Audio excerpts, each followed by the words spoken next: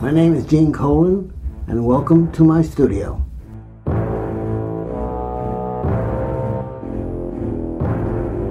Each time I got a story, it was always uppermost in my mind as to how different can I make this one, and so on. And as they came in, I just threw myself into it, lived another life in a sense. I tried to get into that story myself. I tried to jump into the page and try to imagine what it would be like to see it visually as an outsider.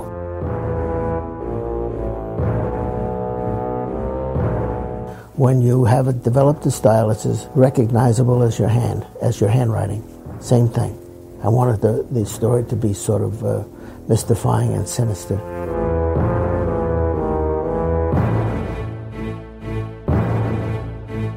Hello and welcome to another awesome episode of FW Presents, the anthology show of the Fire and Water Podcast Network.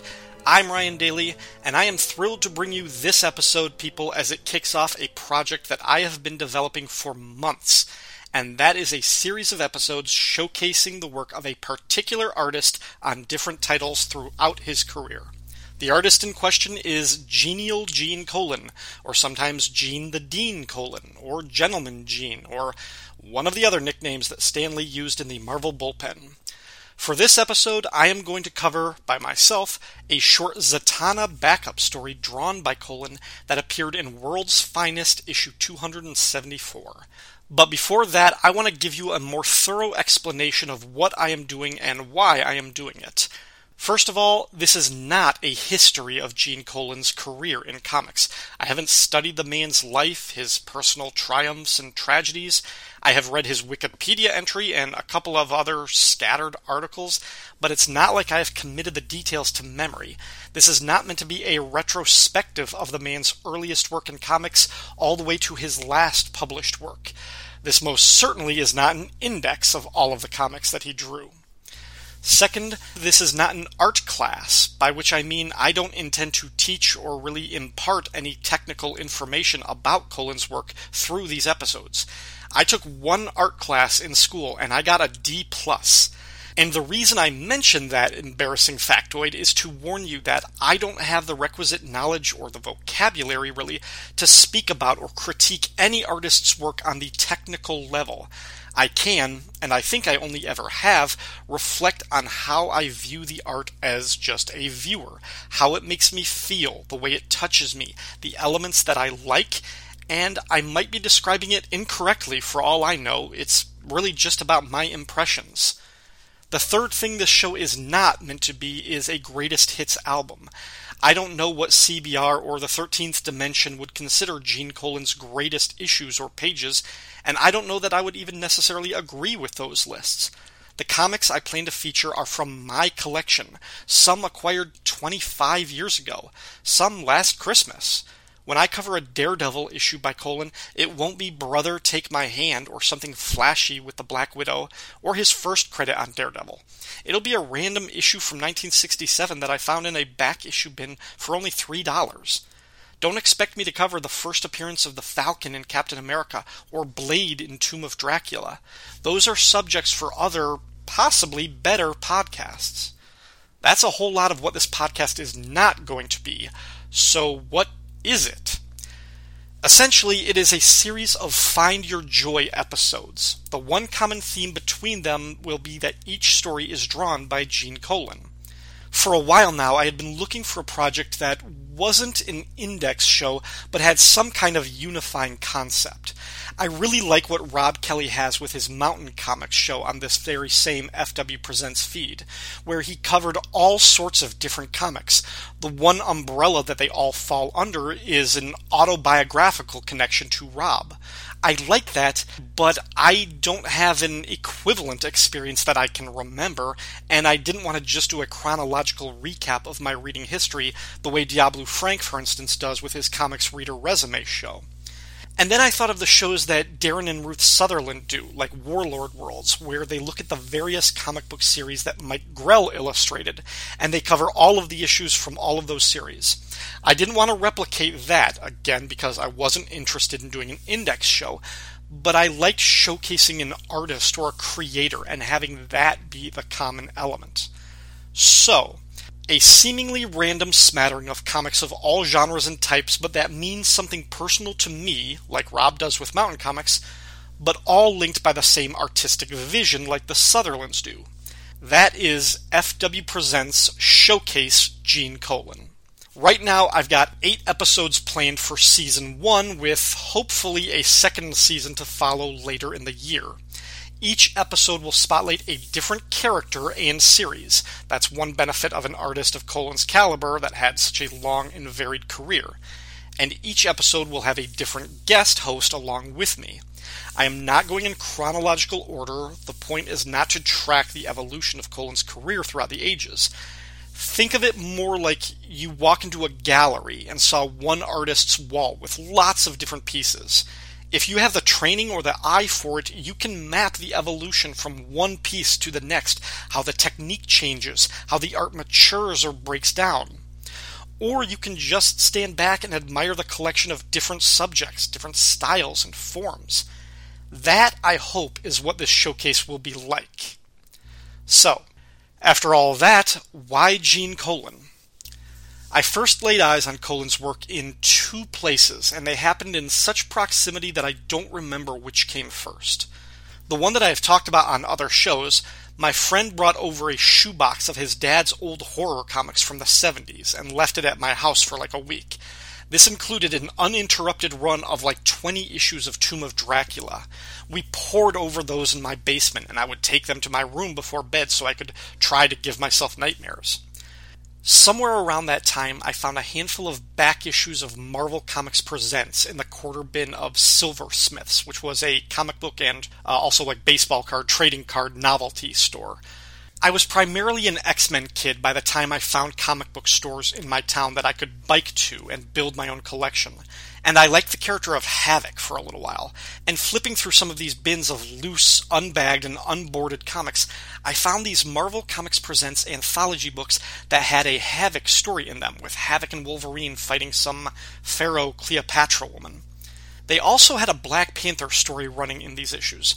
This was part of a long-ass Panther's Quest epic by Don McGregor, with art by Gene Colan. It was like 25 chapters, although each story was only 8 pages, so not really any bigger than the Panther's Rage story from Jungle Action, but, Don McGregor writing it, so it felt like you were reading a 700-page novel. I only had a couple issues because I didn't like the Havoc story enough to want to track them all down, so I never completed the Panther's Quest story. I have no idea how it begins or ends. All I know is the few chapters of Black Panther fighting some local militia cops in a South African village looked really cool. And that, along with a Marvel Universe trading card, informed my early appreciation of Black Panther before I read the Marvel Knights series. After that, though, I didn't really see Gene Colan for about 10 years. He wasn't working on anything I was reading in the 90s, I don't think. But after college, I started getting a bunch of the Marvel Essential collections. I got Tomb of Dracula so I could revisit that, and I loved it, of course. But it was in the pages of Essential Avengers, when Colan took over from John Buscema's first run for like 3 issues. And it was such a jarring change that I took note that I have never seen the characters look like this or presented this way. It's so different, but I really like it. And it was then that I said, I want to see this guy's work in other comics. And that was like the first time that I had felt that way since I saw Jim Lee's X-Men and Frank Miller's Batman 15 years ago at the dawn of my collecting. And it was about an artist from an earlier era. It wasn't contemporary, so I had to actually hunt for back issues and collections. I had to look things up. And it was so rewarding. Simply put, Gene Colan is my favorite comic book artist. And I'm going to tell you why, but first I'm going to take a promo break. When we come back, I'm going to share with you a story of Zatanna, DC's Maid of Magic, that appeared in World's Finest Comics number 274. And in doing so, hopefully give you a sense of why I wanted to do this project so badly. Stick around.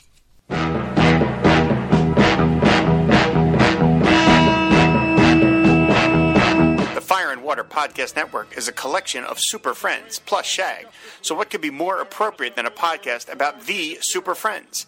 It's For All Mankind, a Super Friends podcast, a read-through show about the classic DC comic book series, covering all 47 issues of the original run, plus a few surprises. Hosted by me, Rob Kelly, and a rotating group of my Super Friends. Coming soon from the Fire and Water Podcast Network. It all looks good to me. World's Finest Comics issue 274 has a cover date of December 1981, but according to Mike's Amazing World of Comics, it was released on September 24th, 1981.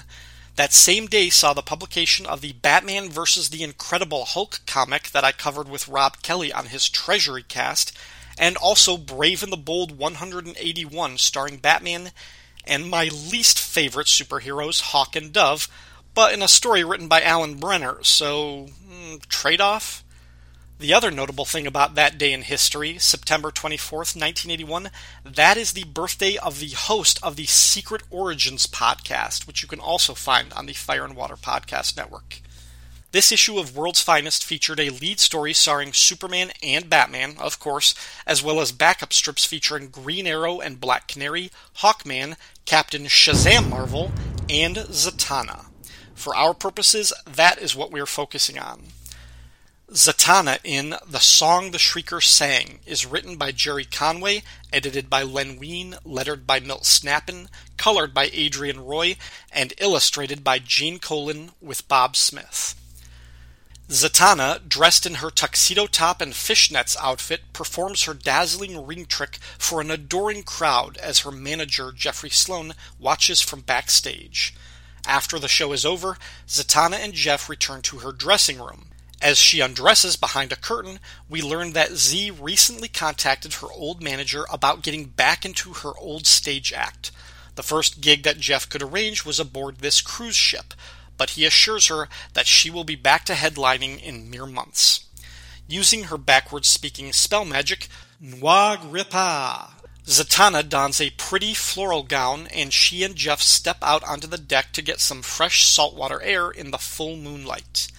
Jeff confesses that he doesn't just want to be her manager, he wants to be her boyfriend, but Zatanna doesn't want to complicate their relationship and shuts that down.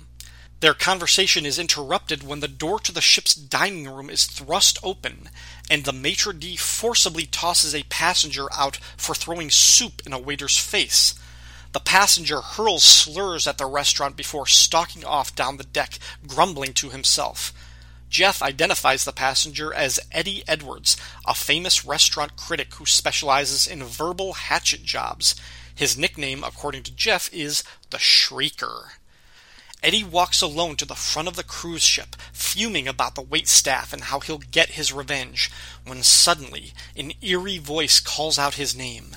Eddie whirls around to find a gaseous swirl of fog and light coalescing in front of him. From the gas, a voice calls to him and offers him that which he desires the most: power. The gas swirls and flows into Eddie's mouth, filling him. He drops to the deck, coughing, choking in agony. But after a moment, he rises and smiles wickedly. Inside the restaurant, Zatanna and Jeff have a drink, and Jeff asks why she doesn't wear her Justice League superhero costume during her stage show. Zatanna explains that she wants to separate her private and professional career with her superhero gig and doesn't want to profit from her Justice League celebrity. She also explains that the stage show is her connection to her father, Zatara, and the top hat and tights look is a variation of her stage identity. Just then, Eddie Edwards barges back into the restaurant and walks up to the maitre d'. Jeff notices and is excited to see the maitre d' manhandle Eddie again, but that doesn't happen. The man known in food critic circles as the Shrieker opens his mouth, and a powerful sonic attack throws the maitre d' across the room and sends the nearest tables toppling over. Diners scramble to exit the restaurant. Jeff, who had been knocked flat, looks up to see Zatanna recite a backwards talk spell, and suddenly, in a snap of magic energy, her floral evening gown is replaced by the blue and white superhero costume. Then she uses her magic to call the winds to lift her off the ground and throw her toward the Shrieker. He begins to unleash another sonic scream. Will his power overwhelm Zatanna's magic control of the elements? You would have to read the next issue to find out. Which I have, but I'm not going to cover it on this show because Dan Spiegel took over the art duties. This is the only time Gene Colan drew Zatanna in World's Finest Comics, and I believe the only time he drew her in her classic tux and fishnets costume, even if it's just for 2 pages. And it looks great. Right on the first page, we see her in side-by-side panels, one with the superhero costume that George Perez designed for her, that I have stated before I don't really care for because to me it's a very generic costume that doesn't tell you what kind of character she is or even hint at what kind of power she has. But the other image is Zatanna doing her act. Colan has her on stage, maybe, I'll come back to that, with a spotlight on her. The spotlight gives him a reason to cast his signature heavy shadows and plunge everything else around her in blackness. But what's unclear is whether she's standing on the stage or hovering over it. The ground at her feet is smoke, it's amorphous. Everything is dark and hazy. We can't trust what we're seeing, which is perfect for a magic show. And she looks great in the costume. The yellow tuxedo vest serves as a kind of bustier that really pushes up and shapes her breasts, which I like. On pages 2 and 3, Zatanna undresses behind the screen. Just the glimpse of her bare legs on the first panel of page 3, knowing what's going on there, it's sexy, it's enticing.